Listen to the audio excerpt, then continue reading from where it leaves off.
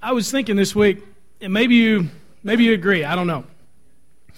But I'm convinced that the only measure for greatness when it comes to our world, our community, wherever you may live or have lived, and I think largely as it comes to the church and Christians and just people in general, the only measure of greatness is the ladder and where you stand on it. Tell me if I'm wrong, but think about your life. Maybe you look back and you're now retired, or maybe you're right in the middle of your work life, or you're just beginning, or that's still ahead of you, or you're just in some sport, or you're in school, or you're in some organization, or whatever it may be.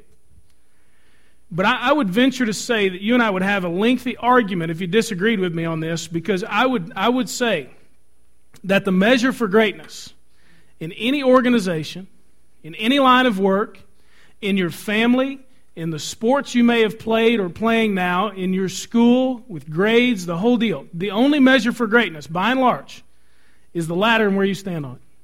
I remember when I was getting out of college several years ago, and the friends that I graduated with, we sort of had our work lives ahead of us. And our goal was to climb the ladder. When I got out of school, I was way, way, way down here. I had a piece of paper to hang on the wall. That was it. And a lot of ideas that I thought were really great that I really didn't know about. You been there? But my goal was to climb the ladder. So I got a job, and I took a little step up because finally I could make some money.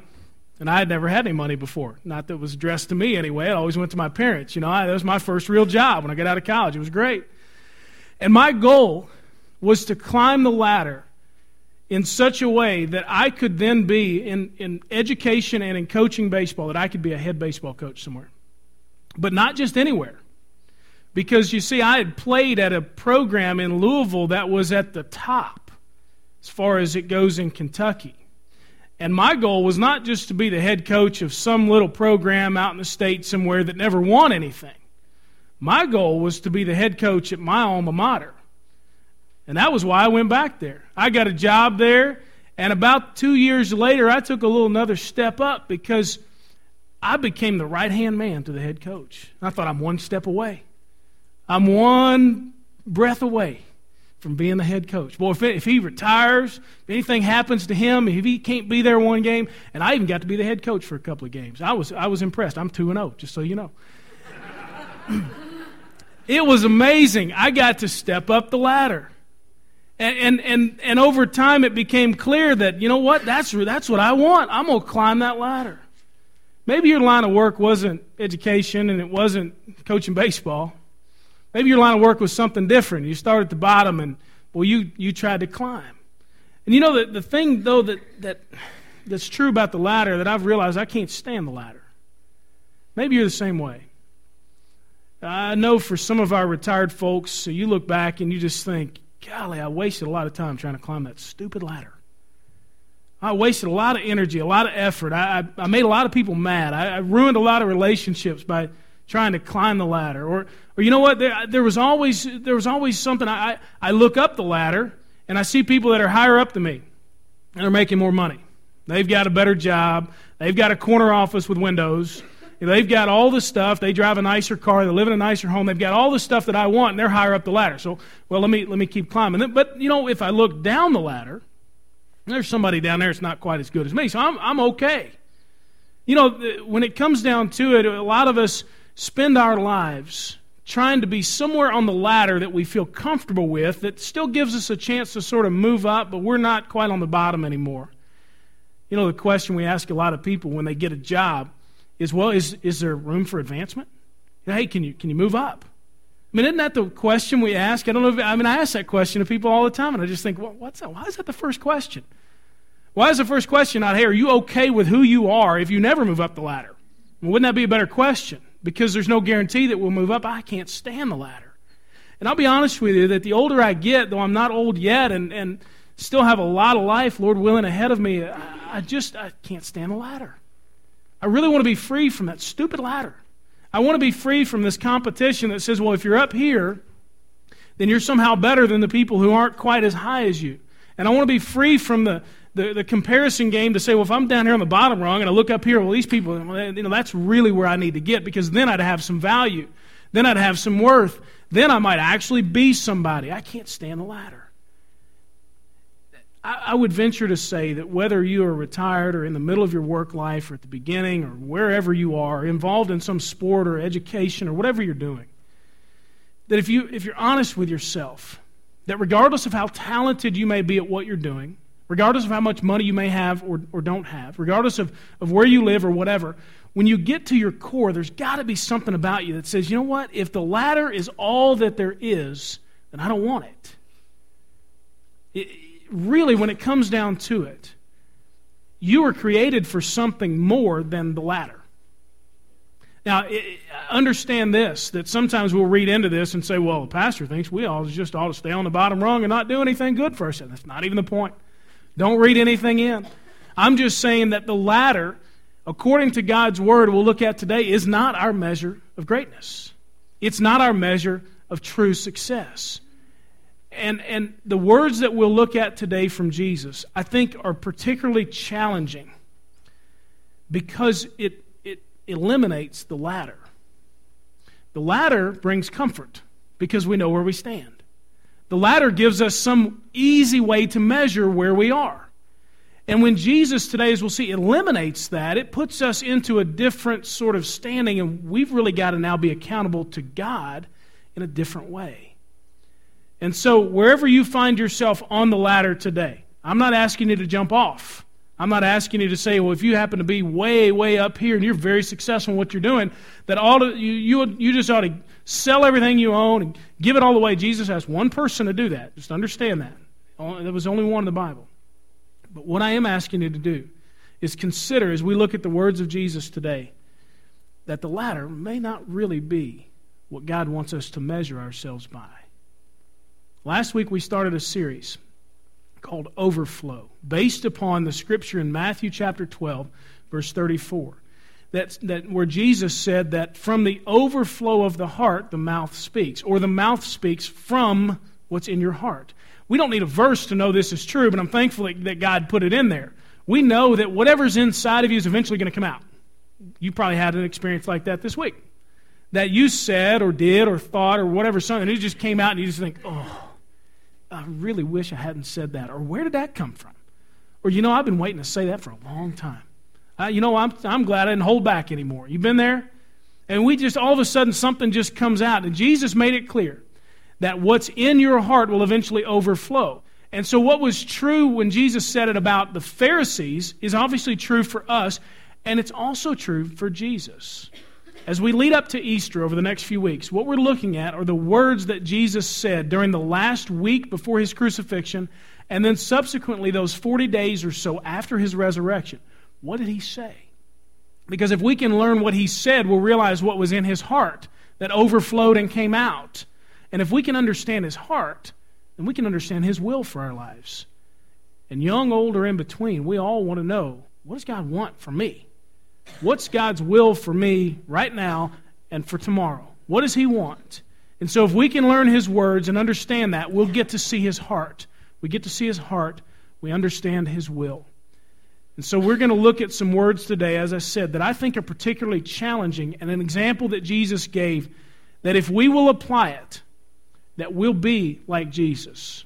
That is our mandate as believers in Christ, is to be like him. Not just to be good people and to show up at church and to do all the right things and dress the right way, but to be like him. We'll learn today what he really wants and his measure for greatness. So if you got your Bible, I'd like for you to turn with me to John chapter 13.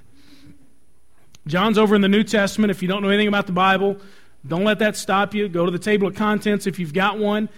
Look up the book of John, and if you don't have a Bible or didn't bring one with you, the verses for the most part will be on the screen behind me when we get to them. I want us to look, first of all, and you'll see there on the back of your bulletin, if you like to follow along and take some notes, you'll see that we're going to first look at his words and then look at how that reflects his heart and then what that says about his will. And so the words that I want us to look at are found in John chapter 13, verse 12. Follow along here, and it says, when Jesus had washed their feet, he put on his robe, he reclined again, and he said to them, do you know what I have done for you? Do you know what I have done for you? These are the words of Jesus that I want us to focus on and sort of unpack and figure out what was he saying here. Why is it that he would ask them, do you know what I have done for you?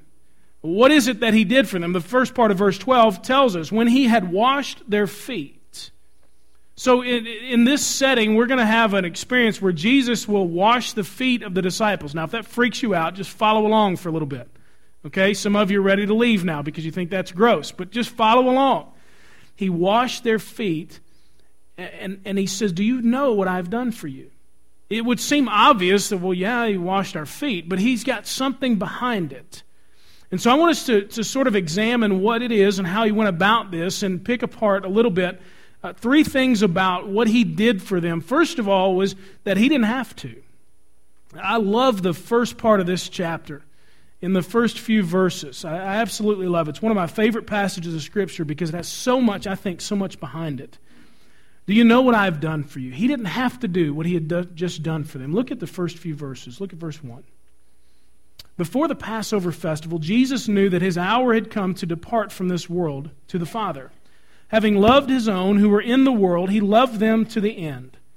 Now by the times of supper, the devil had already put it into the heart of Judas, Simon Iscariot's son, to betray him. So we know this is part of the plan here. This is what's going to happen. Judas has already had it put in his heart, I'm going to betray Jesus and so on. So just kind of get an idea of what's going on.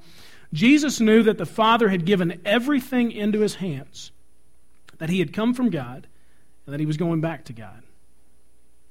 Read that one again. Jesus knew that the Father, God himself, had given everything into his hands, that he had come from God, and that he was going back to God. Here's the moment. Jesus knows everything that's going to happen, and he has the power to do anything he wants to do.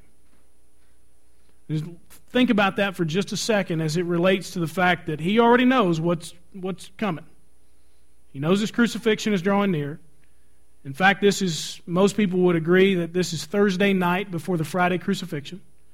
He's having the Last Supper with his disciples. And he already knows what's going to happen. Everything had been given into his hands. Verse 4. So he got up, put on his royal robe, took his scepter in hand, and demanded that the disciples bow and worship him. That's the wrong version, isn't it? Your version doesn't say that, does it?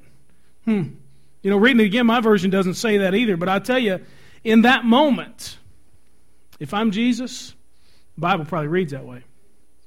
In that moment, if I'm him, and I can do anything I want to do, and anything that I just think, you know what, this is my last time to get some recognition. I'm going to be crucified tomorrow. You know what? I'm putting on a royal robe because I'm the king. And before they had the chance to make fun of me and spit on me and put a crown of thorns on me, I'm taking my royal scepter in my hand. And you know what? All of you, all 12 of you, even you, Judas, I know what you're going to do. All 12 of you, bow down. Worship me one last time. Because tomorrow it ain't going to happen like that. If I'm writing this story, if I'm the star of the story, things might turn out a little bit different. Maybe you're the same way, or maybe you're a little more like Jesus than I am, maybe, but golly, wouldn't it be tough? In that moment, you're the most powerful person in the world. Nothing is beyond your control. Jesus is not an innocent victim here. He willfully chooses what's going to happen. What would you do? Verse 4 actually says this. So he got up from supper, laid aside his robe, took a towel, and tied it around himself. Next, he poured water into a basin and began to wash the disciples' feet and to dry them with the towel tied around him. This wasn't some prayer that he prayed for them. He didn't say, guys, look, I know that it's going to get tough for you over the next day or two. I know that it's going to be hard for you to believe in me because I'm going to be crucified. I know there's going to be a lot of people that are going to say a lot of bad things, and you're going to sort of be caught up in it. So let's huddle up and let me pray for you because I know it's going to get hard. This wasn't some teaching on the side of a mountain, and he said, let me speak to the multitudes one last time and tell them all that I need to tell them. This was something that was very intimate and very secretive in a sense. And when he was the most powerful person in the room, in this moment where he could have done anything, he operated with humility and in the interest of others. And the Bible says that he took off his outer garment and he laid it aside. And instead of taking a royal robe, the Bible says he took a towel. In modern times, that would be like an apron. And the Bible says he tied it around himself. I mean, set the scene for just a second. And Jesus himself, who could have at that moment, and again, if I'm writing a story, angels are coming down. Thousands of them. Here we go. I'm taking over. Takes off his outer garment and lays it to the side. Nothing's going to hinder him from doing what he needs to do. Ties an apron around his waist, and he gets down on his knees.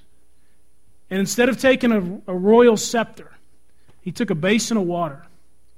And instead of demanding that they bow down and worship him, he's on his knees washing their feet.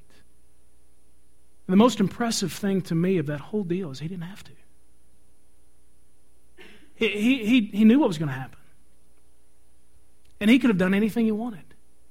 And in the moment when he knew that Judas would betray him, that Peter, one of his closest friends, would claim 3 times he didn't even know who he was, violently denying that he even knew Jesus. And all the rest of them would run away in fear because they didn't want to happen to them what was going to happen to him. In that moment, he washed their feet.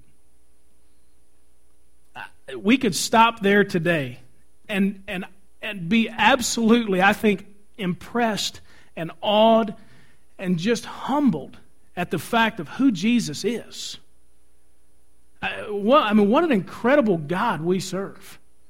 What an incredible Savior we have, that in the moment when he could have done anything, when he could have stopped the whole deal, when he could have made those guys bow down and worship him, he was the one who bowed down and washed their feet. He didn't have to do it. Not only did he not have to do it, but it was completely unexpected. Completely unexpected. Picture yourself there for just a second. And the awkward moment that happens when Jesus gets up. And you think, well, maybe he's going to teach us something here. Maybe he's got something to say. You know, he's been hinting toward the fact that something about him dying and all this. I don't know, maybe he's going to tell us something in particular. And think of the awkward moment when Jesus takes off that outer garment, puts the apron on, and begins to wash people's feet. Peter, you got to love Peter. He just said what everybody was thinking. Verse 6, Jesus, it says, he came to Simon Peter, who asked him, Lord, you going to wash my feet? I mean, Peter's great. You know, he takes a bad rap all the time in the Gospels because he sank in the water, but he walked on the water. That's got to be pretty cool. I mean, you know, he was the guy who Jesus, you know, said, "Get behind me, Satan." I mean, you know, at least he cared about Jesus enough to hang around. I mean, at least he was following him. He says, you know, come on, you're not going to wash my feet. And Jesus answered him, verse 7, "What I'm doing now you don't understand, but afterwards you'll know." And Peter again, you will never wash my feet, ever. Jesus replied, "If I don't wash you, you have no part with me." This was something completely unexpected. The washing of feet was typically done either by the person themselves, as far as when they walked into a home, the host may have some water, and you would wash your own feet, or done by the lowest of slaves. I mean, this was not something that a superior did for an inferior. This was not someone of higher rank that would typically do this for someone of lower rank. So when Jesus, their Lord and Master, gets up, imagine the looks on their faces like, what's he doing? Does he not understand who he is? He's the Messiah. We've all told him. I mean, what's he doing?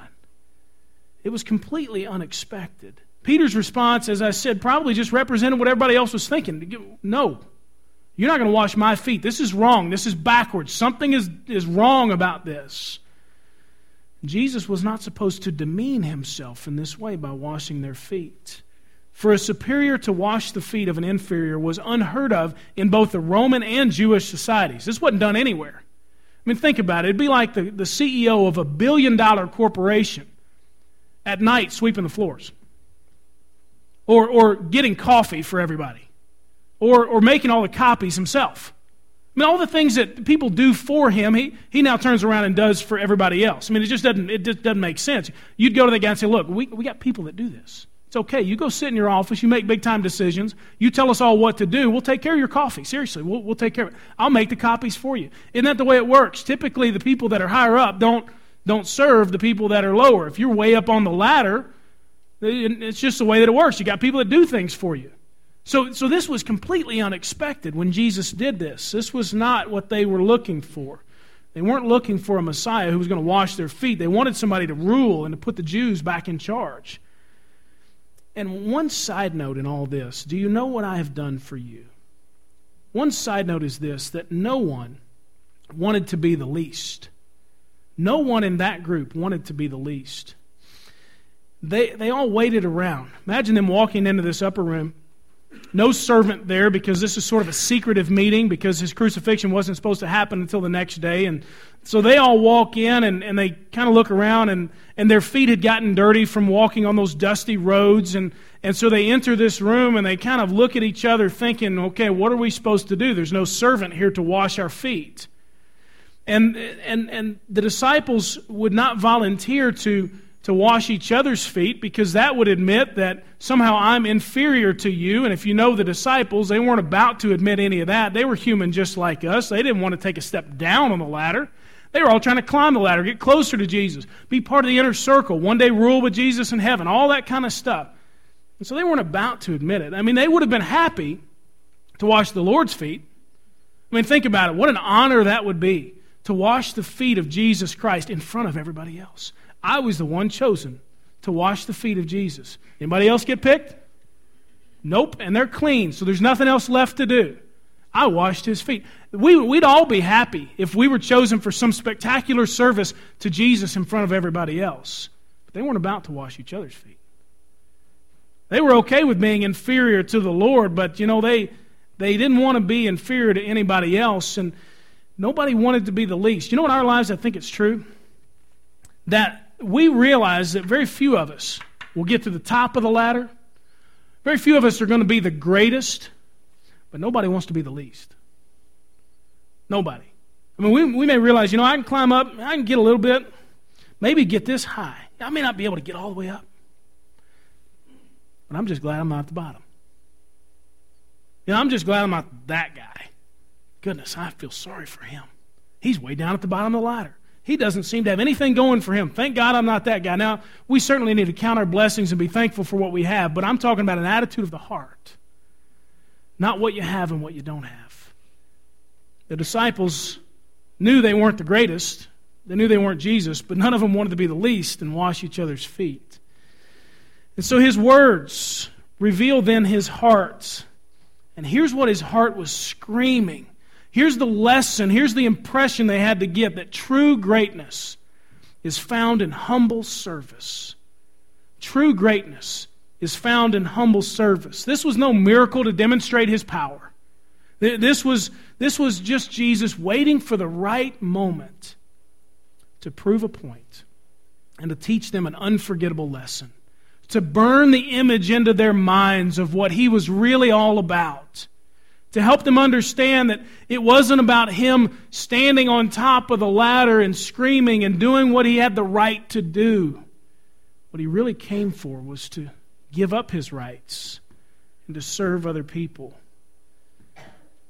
True greatness is found in humble service. They entered this room, Luke records in his gospel, that on the way to this meeting, the disciples were arguing about who was the greatest. This was something they did for 3 years leading up to his crucifixion. Constantly. Well, I'm a little bit better than you. Well, Peter, James, and John, they were in the inner circle. James and John were called the sons of thunder. Peter was nicknamed Cephas. They had nicknames. They were in. You get a nickname, you're in. That's just the way it is. The other guys didn't have nicknames. These guys were in. We're arguing about who's the greatest. They even asked Jesus, can I sit on your right? Can I sit on your left? What kind of position do I get here? Jesus, knowing all of that, knowing their hearts, took a towel and a basin of water and completely redefined greatness for them. Greatness was not going to be based anymore on the ladder. Greatness was based on humble service. Look at John chapter 13 and verse 13.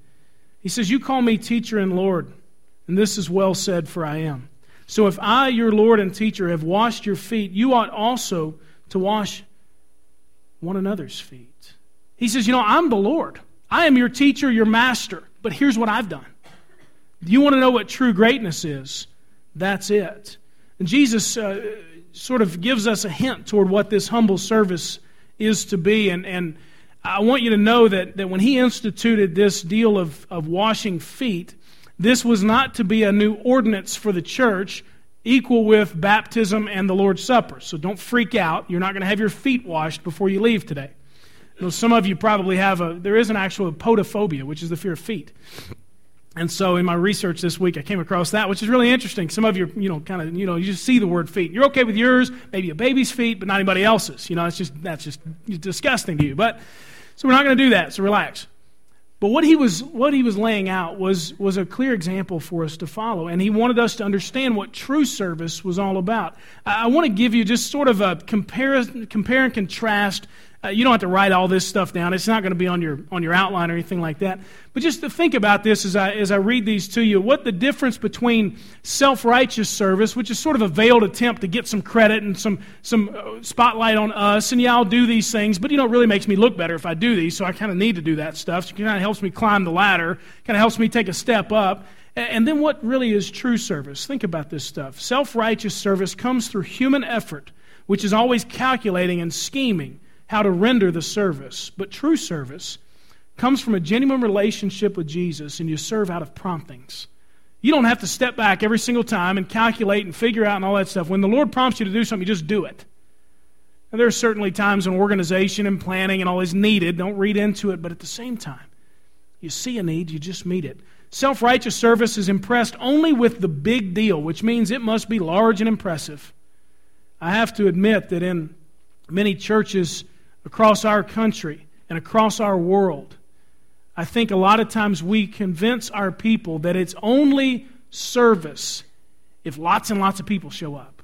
It's only important if we have lots and lots of money that goes behind it. But true service finds it impossible to distinguish between the small and the large service. It just welcomes all opportunities. Doesn't have to be a big deal. Doesn't have to be a big event at church. Doesn't have to be something going on. You just serve. Self-righteous service requires external rewards. It needs to know that people see and appreciate the effort. But true service rests contented in hiddenness. It doesn't fear the lights and the blare of attention, but it doesn't seek them either. Where are you right there? I'll tell you what, this one sort of arrested me this week. Do I really serve contented in hiddenness? You know what? If nobody ever finds out, I'd still do these things. If nobody ever says thank you, I'd still do that. If nobody ever recognizes my hard work, that's what I'd still do. Or somewhere in there, do I have to have that recognition? Now, that doesn't mean, of course, that we should not recognize when somebody does something, but it's about our heart. Would we serve if those things were not a part of it, those external rewards? Self-righteous service is highly concerned about results and eagerly waits to see if the person served will reciprocate or turn it around in kind. True service is free from the need to calculate results and just delights in the service itself. Self-righteous service picks and chooses whom to serve, but true service is indiscriminate in its ministry and just serves everybody. Self-righteous service is affected by moods and whims and can serve only when there's a feeling or I feel like it. But true service ministers simply and faithfully because there is a need, not based on feeling like it. Self-righteous service is temporary, doesn't last long, but true service is a lifestyle, an ingrained pattern of living. And self-righteous service ultimately fractures community among people. It centers on the glorification of the individual, whereas true service builds community and is for the greater good. When Jesus, out of His heart, said, "Do you know what I've done for you?" and demonstrated to them that true greatness is found in humble service, He's talking about true service instead of that self-righteous stuff. And so His words reveal His heart, which ultimately then reveal His will. I want you to look at John chapter 13, verse 15. Jesus said this, "For I have given you an example that you also should do just as I have done for you." His will, you also should do just as I have done for you. We are not greater than Him.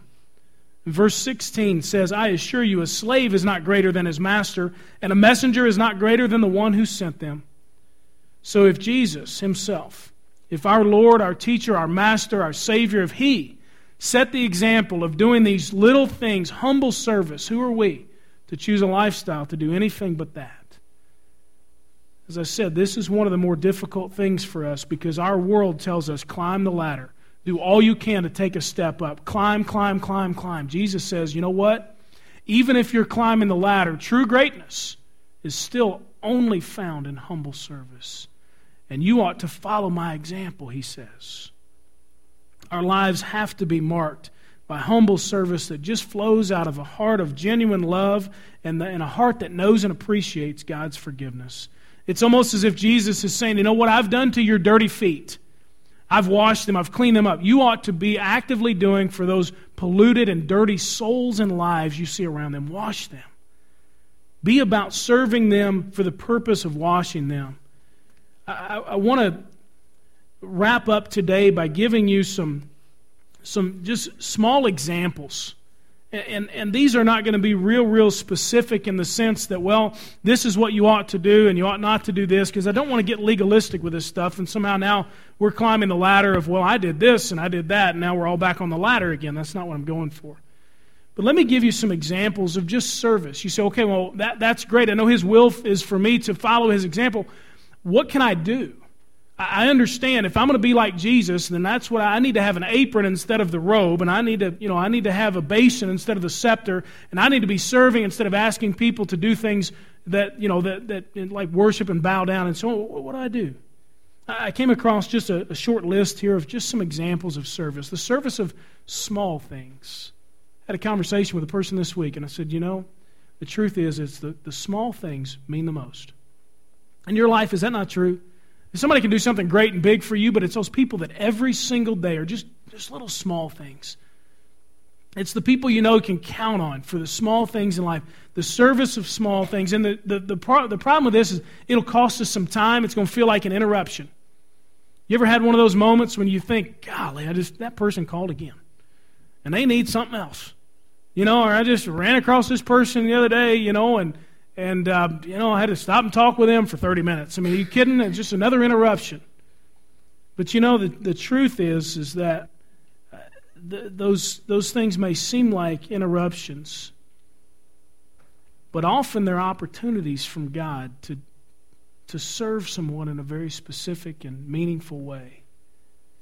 And I came across a guy who was writing about this week, and he said, those people who constantly see everything as an interruption or time out of their day or time wasted probably take themselves, their work, and their lives way too seriously. Well, I'm guilty of that.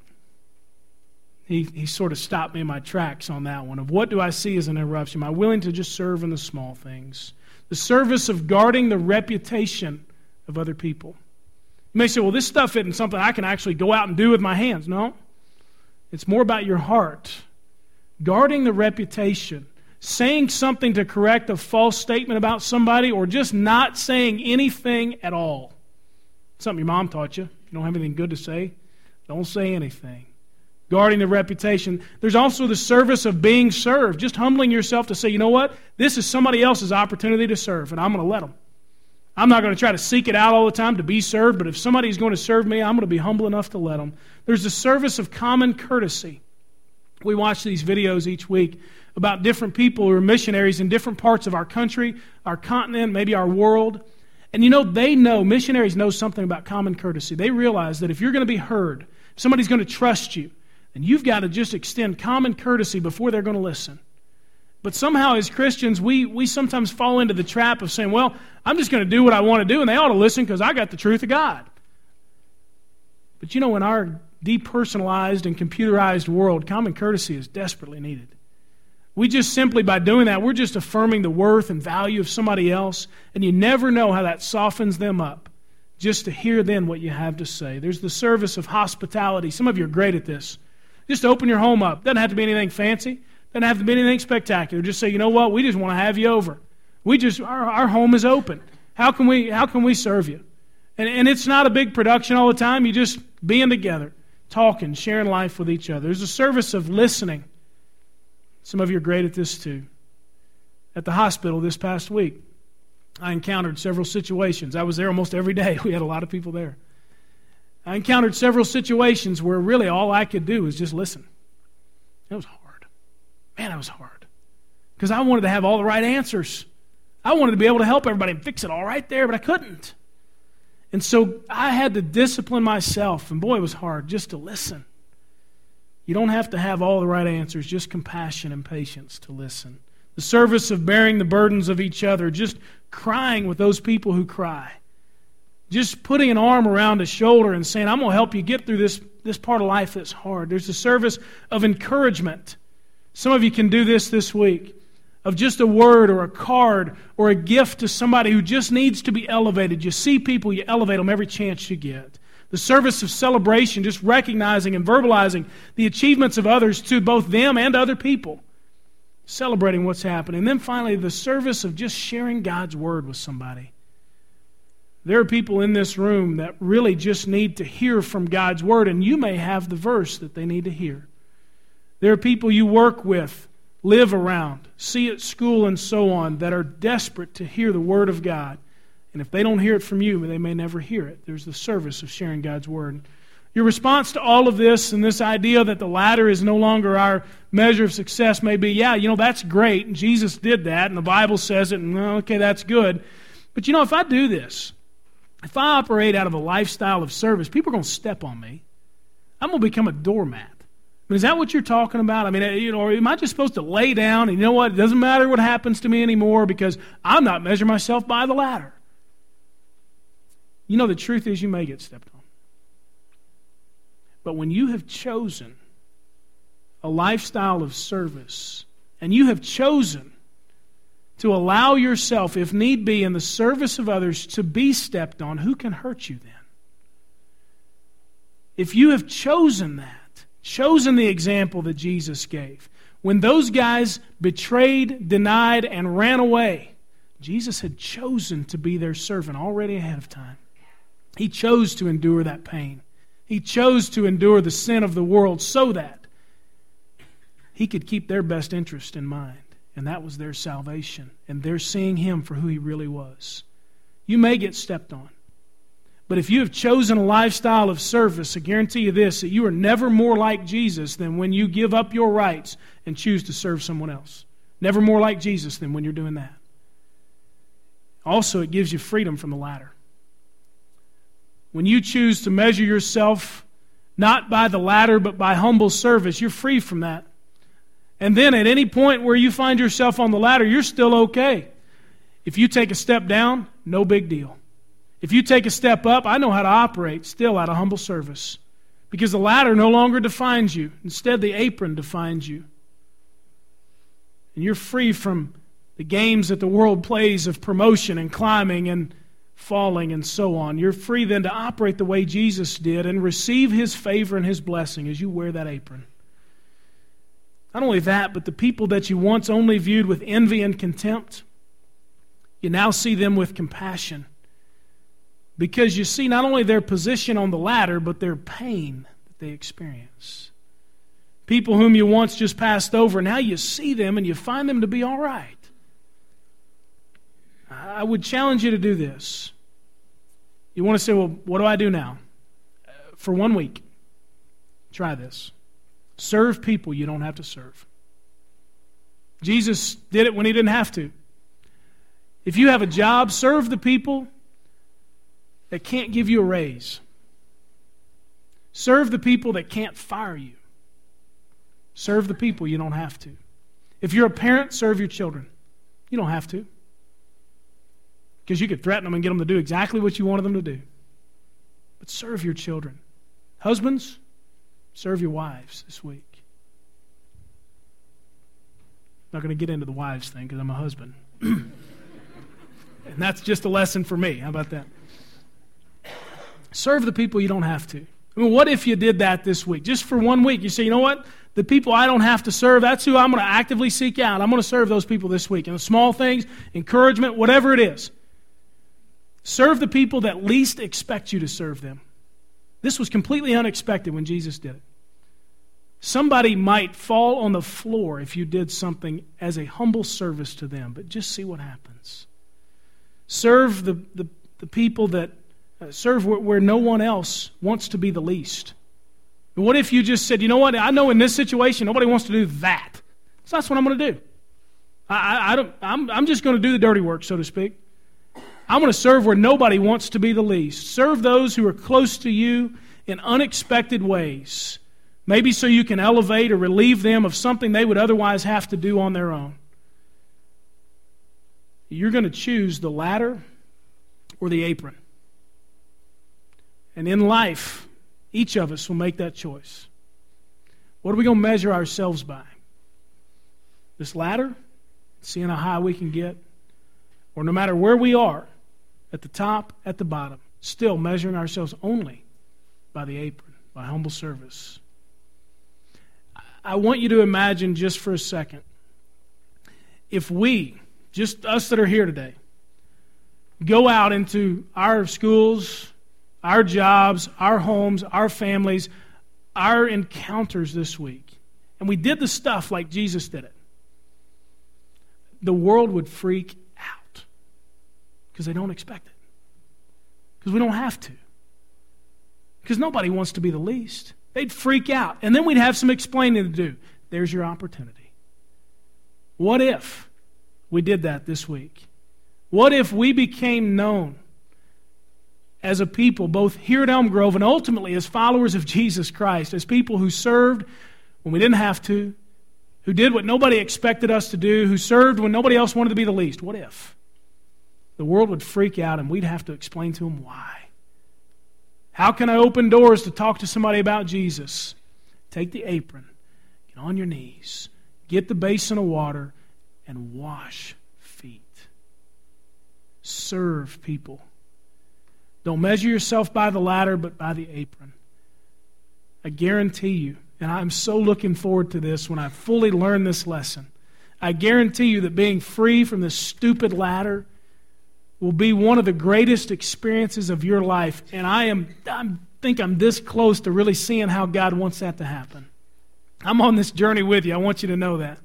I haven't arrived. I don't wear this apron around all the time, although it looks good, I'm sure. But, man, I want to get there. Gosh, I want to be free from that stupid ladder. I don't want that to measure me anymore. And wherever I find myself, I still want to just be a humble servant to be like Jesus. And so wherever you are this week, surprise people by serving them in unexpected and practical ways. And just watch what God does. And see what kind of heart He develops in you to be like Him. In just a moment we'll close. But I want to say this before we do. I realize that many of us, if not most, and maybe some weeks all, the people in here may say, you know what, I have already made a decision to give my life to Jesus Christ. But I realize this, that maybe not all. Jesus said to Peter, if I don't wash you, you have no part with me. The only way that you can have a part with Jesus Christ is for Him to wash you clean of your sin. You can't do it yourself. Only He can do it. Only Jesus could cleanse their souls way down deep inside. And so if that's you today and you say, you know what, I can go serve people and that kind of stuff, but I don't know about this whole Jesus thing. I'm not sure. I'd love to tell you how He can cleanse you, how He can wash you. Jesus took the apron and then He chose the cross. He died for your sin and for mine. Gave His life as a servant to all so that we might be able to get to God through Him. And so maybe if that's you, in just a moment as Jan will play and Randy will sing, if you've got some questions about that, I'd love to talk with you. Maybe you can see me afterward. Or if you say, you know what, I've been considering maybe joining this church, I have some more questions, who can I ask? I'd be happy to answer your questions either in a moment or right after the service. Or, you know, I just need you to pray for me. I'd be happy to do that as well. Any of our deacons and other leaders and so on would be happy to do that for you. And so today as you leave, don't leave the same as you walked in. Give your life to Jesus in such a way that the ladder now, it's not your measure, but it's the apron. Let's close in prayer. Lord Jesus, thank you so much for eliminating the ladder, for taking an apron, for washing the feet of the disciples, for showing us what true greatness is all about, and for giving us an example of how we ought to serve one another. God, I pray that you'd make us the kind of people you want us to be. Make us humble servants who freak the world out and have to explain why. And I pray that this week that we would choose to serve those we don't have to, that we'd serve those who least expect us to do it, and God, that we'd serve where no one else wants to be the least. Put it very clearly in front of us how we can do that this week. God, we thank you so much for going to the cross for us. Jesus, thank you for the forgiveness of sin and for new life in you. And we're made completely new, washed totally clean by you. We thank you for that. In Jesus' name, amen. Why don't you stand and we'll close in a song.